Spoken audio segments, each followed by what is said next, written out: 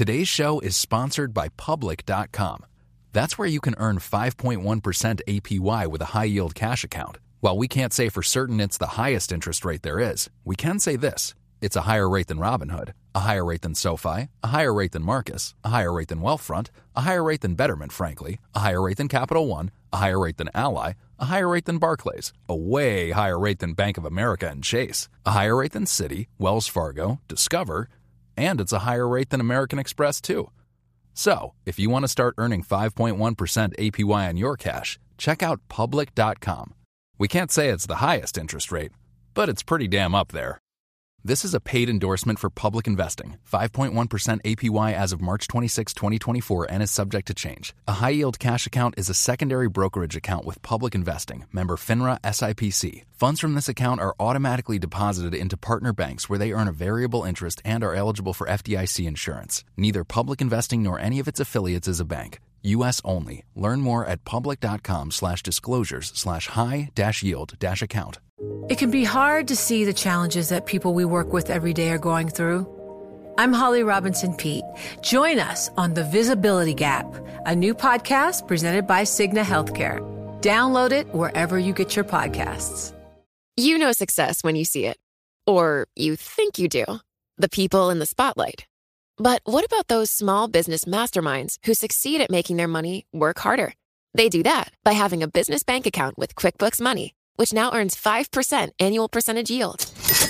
Making your money work as hard as you do? That's how you business differently. Learn more about QuickBooks Money at quickbooks.com/5APY. Banking services provided by Green Dot Bank. Member FDIC. Only funds and envelopes earn APY. APY can change at any time.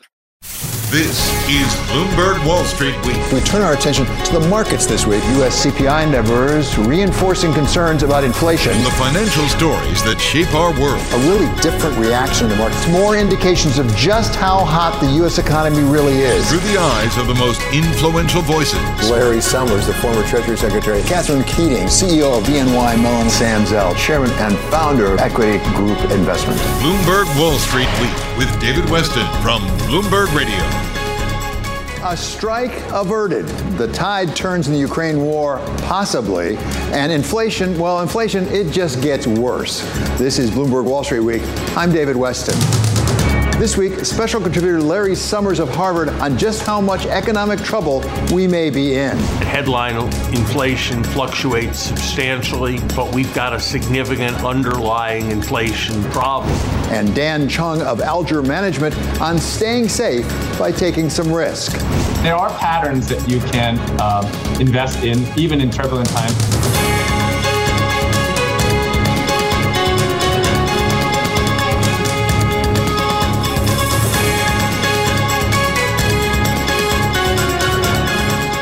The war in Ukraine took another unexpected turn this week as Ukrainian forces pushed the Russians out of territory that they had held for months, raising hopes for people like former U.S. Army Europe Commanding General Ben Hodges. This will end, I believe, early next year. The Ukrainians are going to push the Russians back to the 23 February line before the end of this year, I believe. While former Defense Secretary Leon Panetta warned of possible Russian retaliation. The real issue is whether Putin now strikes back. He already has struck back on the infrastructure, whether he resorts to more, including the possibility of battlefield nuclear. And President Xi of China took the occasion to make his first trip out of the country since the pandemic hit. And whom did he visit? Well, Russian President Putin in Uzbekistan. He essentially hitched his wagon to Vladimir Putin. It hasn't gone well. That has gone badly for Xi. Meanwhile, in the United States, we walked right up to a national rail strike that would do real damage to a fragile economy and then avoided it at the 11th hour through round-the-clock negotiations led by the Biden administration. We were able to reach agreement, and I think an agreement that really is beneficial to both sides. But the really big story for global Wall Street were those CPI numbers on Tuesday, coming in hotter than expected, cementing in most minds a path of continued aggressive rate hikes by the Fed, and maybe, just maybe, for longer than we had thought. The Fed has a game plan. Their game plan is to make sure that the interest rate is higher than inflation. That's the way they believe the way to kill inflation. But President Biden insists he is not worried. The stock market doesn't necessarily reflect the state of the economy, as you well know. The economy is still strong. Unemployment's low, jobs are up, manufacturing's good, so I think we're going to be fine. Are you worried about the inflation number, though, sir? No, I'm not.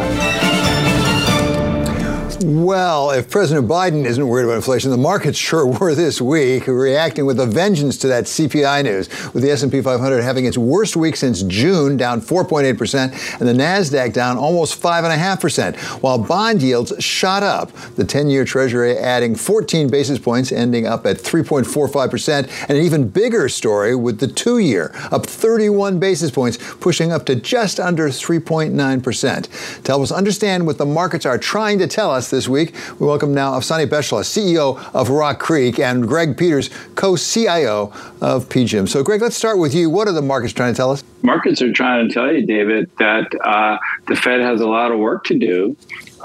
Inflation continues to be quite persistent. What I think the inflation numbers showed us is that how broad-based it was. So the focus was on the core number, and the core number came in double what was expected, and the markets were leaning the other way. So I think this is just a reaffirmation that inflation is entrenched in the system. The Fed has a lot of work ahead of itself, as do other central banks, and the markets need to adjust. Yields need to adjust, and the economy, as a consequence of this higher rate environment, needs to slow down. So, Afsaneh, it looked like the market started to adjust, certainly this week. At the same time, how much work does the Fed have in front of it? Because we keep hearing about there's a lag in monetary policy. At the same time, it looks like they're behind. You're absolutely right. And what is happening is now I think the market has accepted that we're going to be closer to 4.5, maybe more in terms of terminal rates. And that was what shook the markets this week. And as Greg said, this is not just in the U.S. I think the ECB is behind the curve. The Bank of England is behind the curve. So this is more than just the U.S. phenomena. But no question that the medicine will be tough over the next 6 months. And our expectation here is that we would probably end up at probably 4.25 by the end of the year. Well, the medicine's tough, Afsaneh, but is there any danger the doctor might prescribe too much of the medicine, overreact, because it takes a while for it to kick in? You're so right also, because policies take a while to work through the system. So we know in Economics 101 that policies, especially interest rate increases, can choke off the housing market. For example, they've started, with 6% mortgage rates. You're going to see the housing market hugely impacted, but that takes not next month, but a couple of months to work through. So no question that we could overcorrect.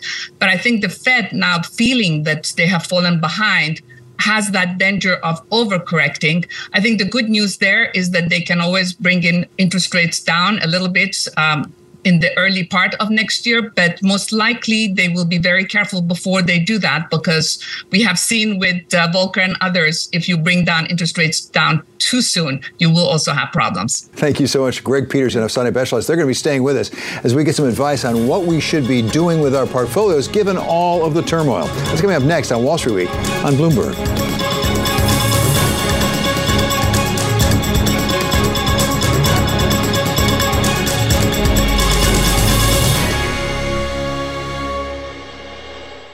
Today's show is sponsored by Public.com.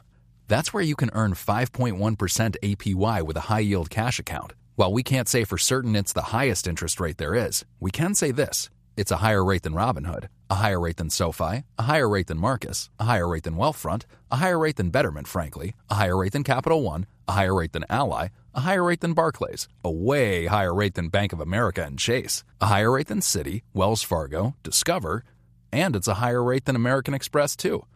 So, if you want to start earning 5.1% APY on your cash, check out Public.com. We can't say it's the highest interest rate, but it's pretty damn up there. This is a paid endorsement for Public Investing. 5.1% APY as of March 26, 2024, and is subject to change. A high-yield cash account is a secondary brokerage account with Public Investing, member FINRA SIPC. Funds from this account are automatically deposited into partner banks where they earn a variable interest and are eligible for FDIC insurance. Neither Public Investing nor any of its affiliates is a bank. U.S. only. Learn more at public.com/disclosures/high-yield-account. You know, it can be hard to see the challenges that people we work with every day are going through. Invisible struggles like stress and burnout, caregiving for a loved one, or being misunderstood. But insight, awareness, and empathy will help us better see the issues they're dealing with. And that can make us and our companies healthier too. I'm Holly Robinson Peete. Join us on The Visibility Gap, a new podcast presented by Cigna Healthcare. Download it wherever you get your podcasts. You know success when you see it. Or you think you do. The people in the spotlight, athletes, actors, artists. But what about the people behind the scenes? You know, the ones who make it all happen. The lighting engineers, the sideline photographers, the caterers. They're small business masterminds. And if there's one thing they have in common, it's making their money work harder. That's why they have a business bank account with QuickBooks Money, where they are now earning a generous 5% annual percentage yield. Yes, 5% APY. Making your money work as hard as you do? That's how you business differently. Learn more about QuickBooks Money at quickbooks.com/5APY. Banking services provided by Green Dot Bank, member FDIC. Only funds and envelopes earn APY. APY can change at any time. This is Bloomberg Wall Street Week with David Weston from Bloomberg Radio. The outlook for oil is bleakest of the four. We now use 9.5 gallons each day. By 1985, the average household is expected to be using 15 gallons of oil. Yet even at the present lower rate of usage, the reserve on hand would be wiped out in 10 more years. That was Louis Rukeyser, of course, on Wall Street back in 1973 when he was worried about running out of oil altogether in the globe after only 10 years. Little did we know that at the time we were only 7 months away from an OPEC oil embargo, which really played havoc with the markets. As we were watching the hit movie Poseidon Adventure and listening to the most popular song, that was Roberta Flack's Killing Me Softly. Still with us are Greg Peters of PGIM and Afsaneh Beschloss of Frog Creek. So, Afsaneh, you've had a good part of your career dealing with oil. We didn't run out of oil the way we thought we would. There are a lot of issues, including geopolitical ones. But given what we just talked about, that possible paradigm shift from asset value over into wages, if you're maintaining a portfolio, if you're investing funds the way you do, Afsaneh, what does that tell you about what you do? Because it doesn't sound very good for investors if asset values are going down. David, even in this very difficult year for the economy and for renewables were up about 9%. Now, obviously, this year they fell far behind oil and gas, as we all know. But if you look on a 3-year basis, I have some numbers here. Clean energy was up about 8.9% versus oil and gas, which was up 3.3%. If you look over 5 years, again, renewables have been doing better. So the interesting thing also is that you asked about wages, but there's now more people working in clean energy than in fossil fuels as we speak. So the economy is shifting, and those jobs are actually pretty well paid because there is a shortage of people who have the experience. So in terms of investments, there are a number of areas, obviously, in climate, including food and ag. We're seeing that, more people are looking for higher quality food. So there is a big potential for investing in that area. And it's not just in the short term because fertilizer prices are high because of the Ukraine war or supply chain problems. It's a longer term issue. So energy, clean energy, and food and ag obviously have the wind on their back, especially also because of the new Inflation Act that is also going to put resources in that area. But even if we had not had the Inflation Act, you would still have a lot of interest in those areas. The only other two things I was going to say on that front is also biotech and life sciences that also got killed over the last few years relative to the rest of the market are very interesting. We look at it very actively, but again, those are areas where you see startups as well as established companies doing more and more. Last but not least, I would love to know what Greg also thinks if we could be going back to a 60-40 or a 70-30 where people were getting bonds out of their portfolios. But is this a good environment to start thinking bonds if our scenarios about the economy are right? Yeah, so Afsaneh, it's, I'm thinking the bond market's a modern day Poseidon adventure when I heard that quote. So I do think the good news in the bond market is that we're largely past the pain. So it's been a really difficult environment, to say the least. If you think about just the 10-year Treasury, we were at 50 basis points. Now we're at 340 basis points. So there's been a dramatic repricing. High yields are up from 4.5% to 9.5%. So I think we're getting closer to the end. And just 6-9 months ago, investors were asking about the benefit of bonds in the portfolio, 60-40 construct. I do think that game has changed. It's still a little early because some volatility is on the horizon here, but we're in a much better place today than where we were back in 2021 and 2020. So I feel pretty constructive, even though I do believe that there's volatility ahead. And just think about how we moved from a Fed pricing perspective, right? So this time last year, there was basically zero Fed hikes pricing to the market. And now we're pricing in, close to 4.5%. So that's a dramatic move, a real repricing, and no wonder why not only bonds were hit, but equities have been hit in the process. So, Greg, let's pursue that 40% of it in the high yield, in the investment, fixed income part of it. We have people on here who say high yield, as you just said, that's a good idea. Investment grade, not so much. Is that where you are? The high yield market is really different this time in this cycle. Afsaneh talked about energy. So about 20% of the U.S. high yield market is the energy space.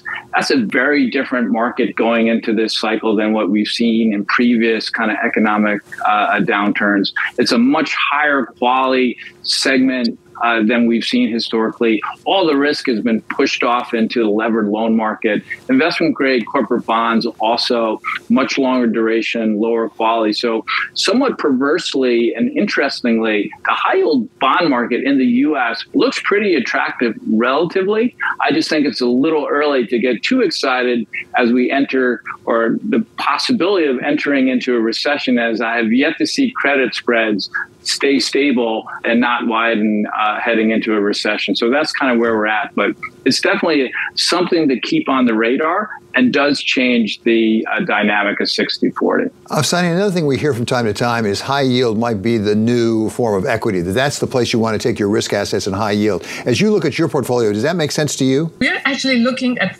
maybe a derivation of what you just said, which is a lot of startups got very large funding over the last few years. And as you know, it was relatively easy for venture funds to raise money and for new companies to raise money. That has come to an end. And they don't go to the traditional high yield market, obviously, but as they can't get funding for the rest of their growth, they're looking at new sources within credit markets. And so we're looking at those markets specifically because we think that there might be a lot of really good value. I think on the high yield market, it's as Greg said, there's the energy component and the non-energy component. Obviously, the energy component has a lot of oil and gas in it. And so we have not been doing a lot in that area. Afsaneh, I'm curious about when you talk about renewables, when you talk about some of the biotech, a lot of those firms, including the startups you're talking about, it's really based on the earnings in the out years. They're not making so much money now, maybe not at all. They're going to make it in the later years.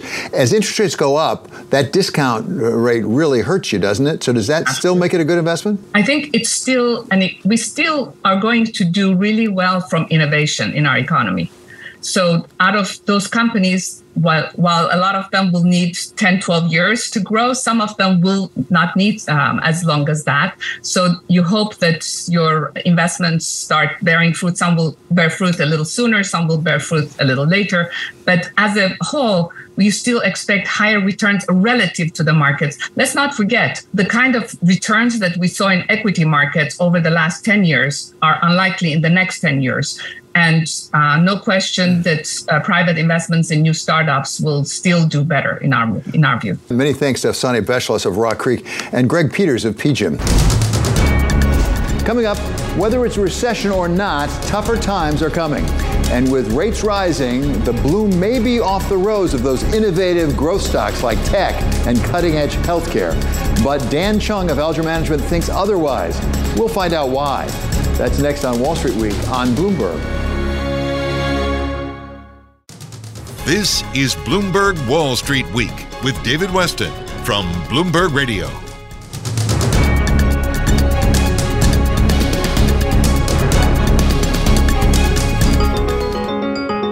There isn't much certainty out there for investors these days. Inflation may have peaked. I think there's consensus that we've seen peak inflation, but the question is, okay, now what? Or it may not. The NASDAQ down close to 4%, the Russell 2000 down over 3%, Taylor. Inflation not peaking. We're headed for a soft landing. My hope is that we will achieve a soft landing, but Americans know that it's essential to bring inflation down. Or we're not.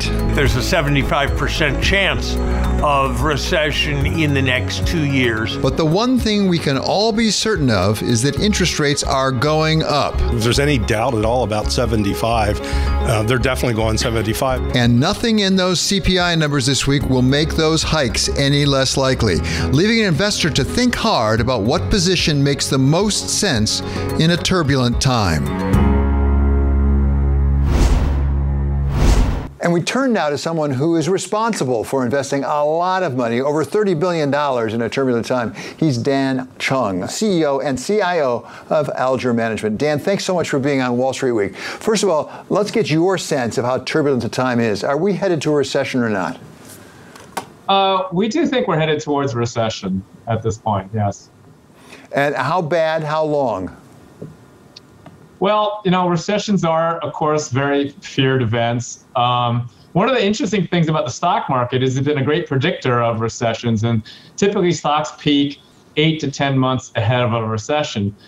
Stocks peaked at the end of December, early January this year. So although NIBOR hasn't officially declared a recession, the stock market is saying we're probably in recession now as we speak. So, Dan, one of the things that we've seen a lot of in the moving of funds, as well as people talking about it, is as we go into these turbulent times, people are saying that's the time you want to go into value. You don't want to be in growth. And in fact, if you look at some of the big funds, they've lost a fair amount. The growth funds have lost a fair amount.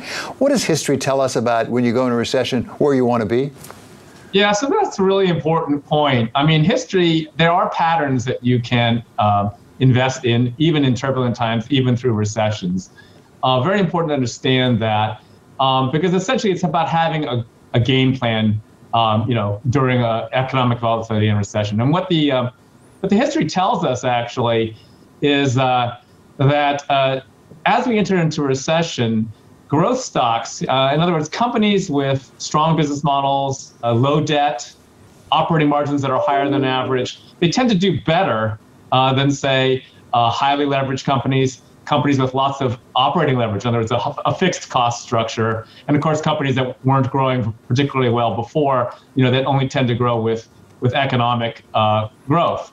And so what we have seen in the past, historically, is that as we enter into recessions, value companies, value stocks, tend to have a significant earnings compression, declines in earnings, while growth stocks actually tend to hold up fairly well. Now, the other part of history that's important to note is the first stage of a market correction is really valuation compression. And we've seen that across the board. And it is also classically true that growth stocks compress more than value stocks.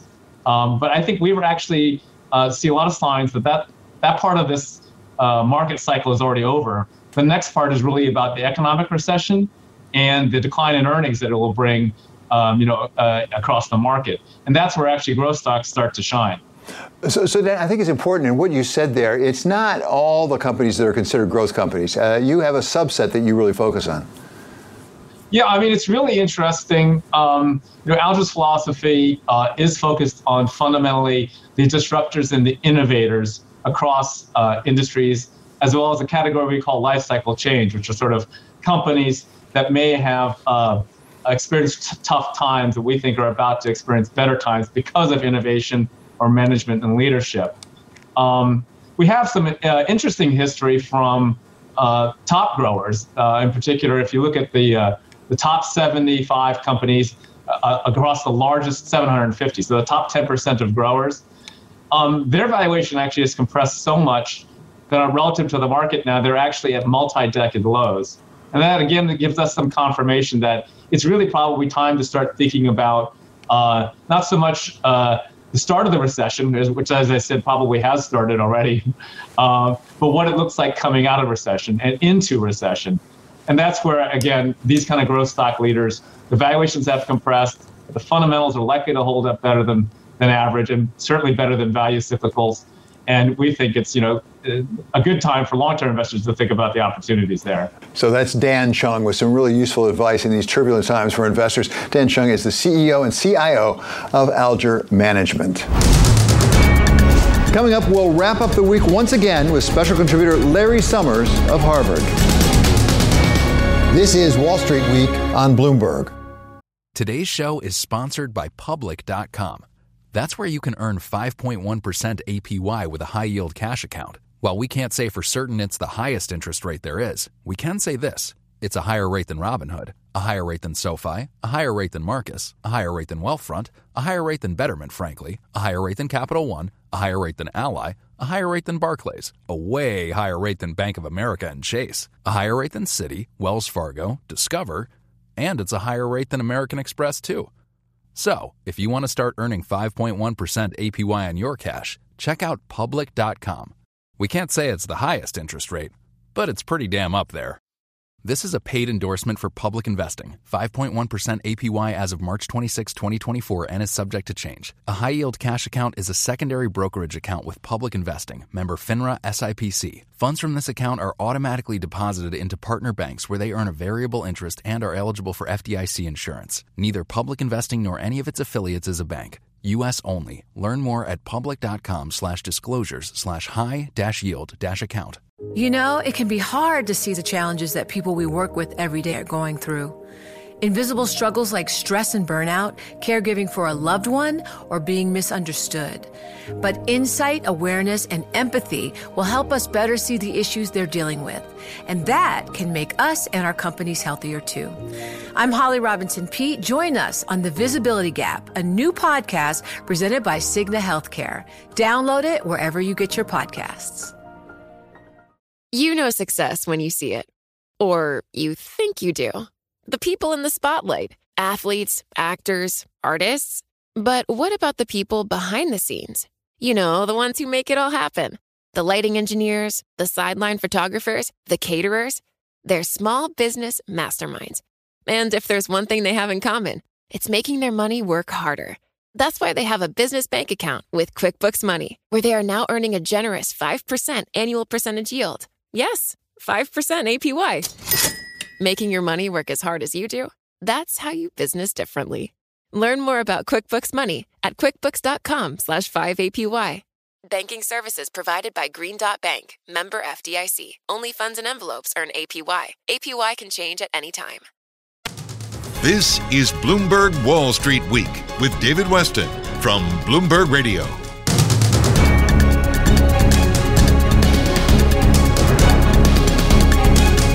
Wall Street Week. I'm David Weston. We welcome back now our very special contributor, Larry Summers of Harvard. So, Larry, I think maybe the biggest news for the market, certainly, this week were the CPI numbers that really disappointed to the upside here, particularly on the core. What did you make of those numbers? Look, for me, they were unwelcome, but not wholly unexpected. I think the right reading of the data all along has been that headline inflation fluctuates substantially, but we've got a significant underlying inflation problem. And that's what that core inflation rate, where the month was faster than the quarter was faster than the half year was faster than the year, and the year was faster than last year. That's what it showed. And the month was at a close to 7% core rate. We've got a substantial underlying inflation problem. Another way to see that was that median inflation is higher than it's been any time since we started collecting the data. Another way to see that is that we're seeing substantial inflation in the housing components of the index, which we know have very substantial persistence. Yet another way to see that is in the data from from the Atlanta Fed, which I think is probably the best wage indicator on those who are switching jobs, which show where the market really is, unlike those who are staying on jobs, which was running at 8% or more. So we've got a substantial underlying inflation problem that doesn't come out without very substantial monetary policy adjustment, and the market is waking up to that fact and is now building in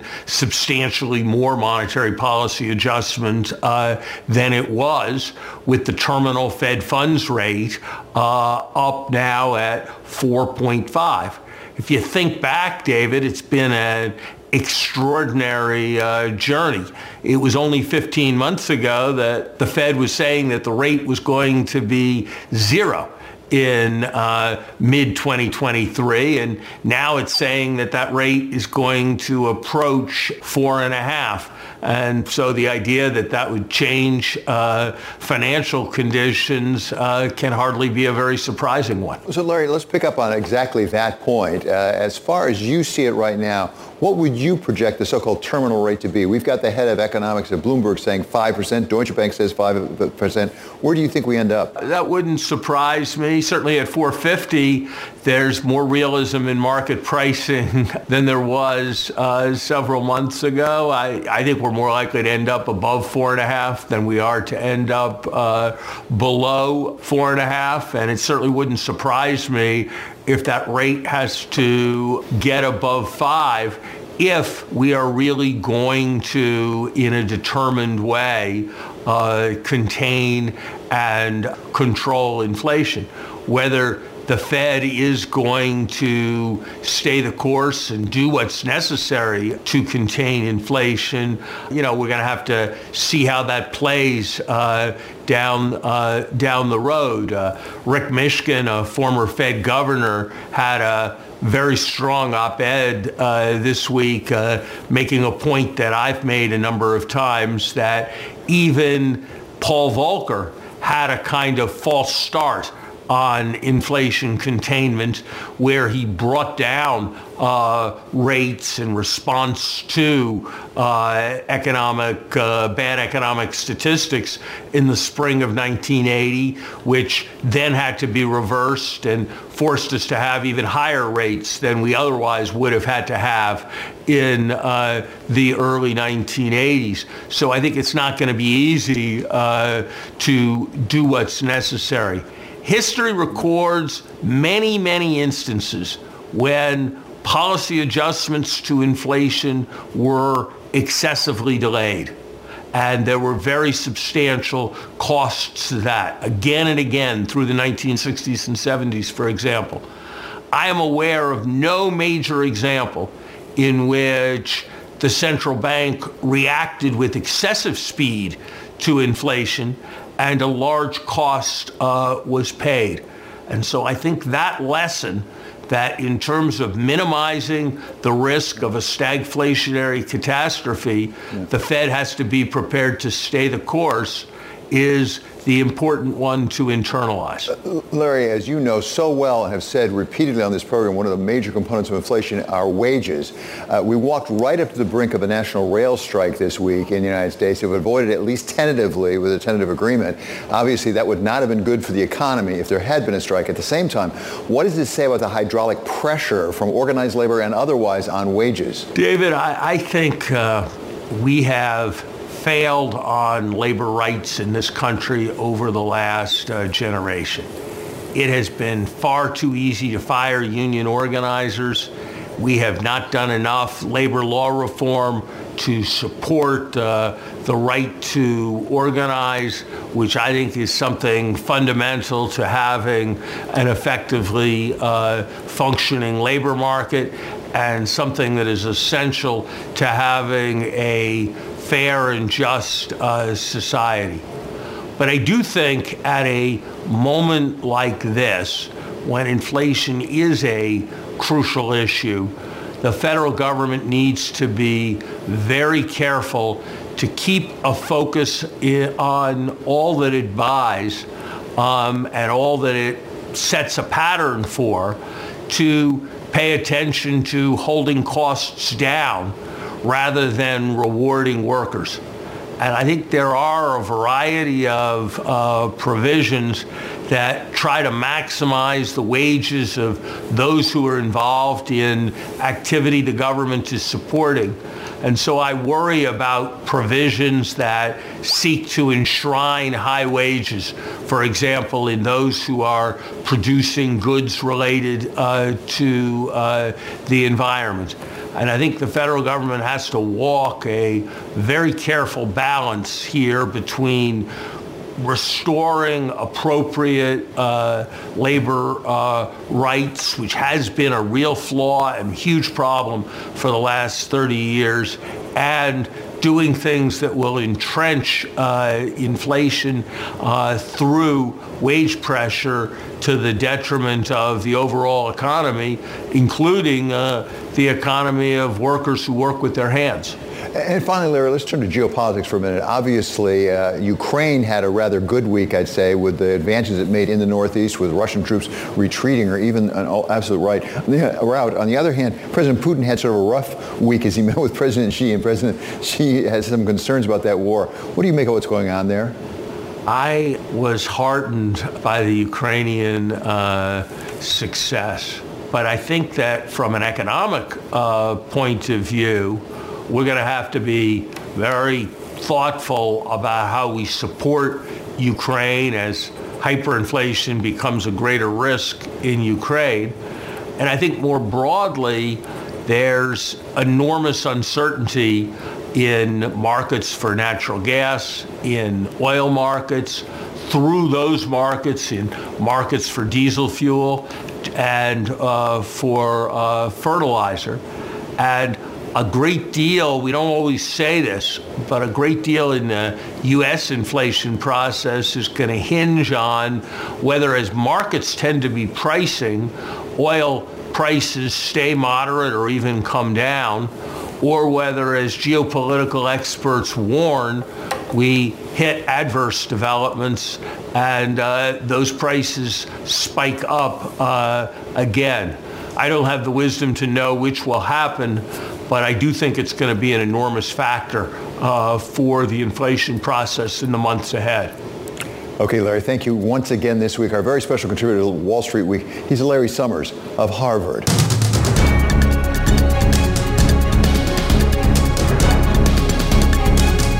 Finally, one more thought. Taking our lead from China again. Much has been made, at least by a certain former president of the United States, of the fact that the COVID-19 virus comes from there. But now it looks like it may be its work habits that are contagious. Just over a year ago, we first talked here on Wall Street Week about the Chinese phenomenon of lying flat. Begun 5 years ago by a 25-year-old factory worker named Luo Huazhong, lying flat is spreading through the youth of China. Tired of the long hours, they've decided to take it easy, giving up their jobs, living modest lives off of their savings, and yes, sometimes off of their parents. And as we all recovered from the pandemic, employers were concerned that some Americans might be lying flat by simply not coming back into the workforce. A problem Sarah Ketter of Causeway Capital described for us. The cry we hear from companies, and we interview hundreds of companies, is that they don't have the labor they need. There seems to be this chronic labor shortage, which is something we haven't seen. Normally we talk about slack, and that doesn't appear to be the case. And it's not like the labor isn't there somewhere. It doesn't seem to want to work in many of these jobs. But now the problem has morphed into its own American version, what some people call quiet quitting, where employees show up but make sure that they do just what they are required and no more. It's far from clear how widespread this quiet quitting is, or even whether it's entirely new. After all, let's be honest, there have always been some coworkers who have been happy to coast a bit. But it does raise questions for those of us who've been in the workforce for a while, whether the old norms still apply. But whether it's big or it's small, whether it's new or it's old, this quiet quitting business does pose some challenges for those hard-charging managers that some of us have had to deal with over the years. That does it for this episode of Wall Street Week. I'm David Westin. This is Bloomberg. See you next week. You know, it can be hard to see the challenges that people we work with every day are going through. Invisible struggles like stress and burnout, caregiving for a loved one, or being misunderstood. But insight, awareness, and empathy will help us better see the issues they're dealing with. And that can make us and our companies healthier too. I'm Holly Robinson Peete. Join us on The Visibility Gap, a new podcast presented by Cigna Healthcare. Download it wherever you get your podcasts. From Silicon Valley to Wall Street, the promise and perils of artificial intelligence are playing out on the world stage. But what will the next phase of AI adoption look like? Which companies from big tech to startups will dominate? And where do the risks and unintended consequences lie? I'm Emily Chang. Join me at Bloomberg Tech in San Francisco, May 9th, to answer many of the industry's burning questions, alongside Snap's Evan Spiegel, Xbox President Sarah Bond, OpenAI's Brad Lightcap, top researcher Dr. Fei-Fei Li of Stanford, and many more. More details and just a few tickets left at Bloomberg.com/TechSF.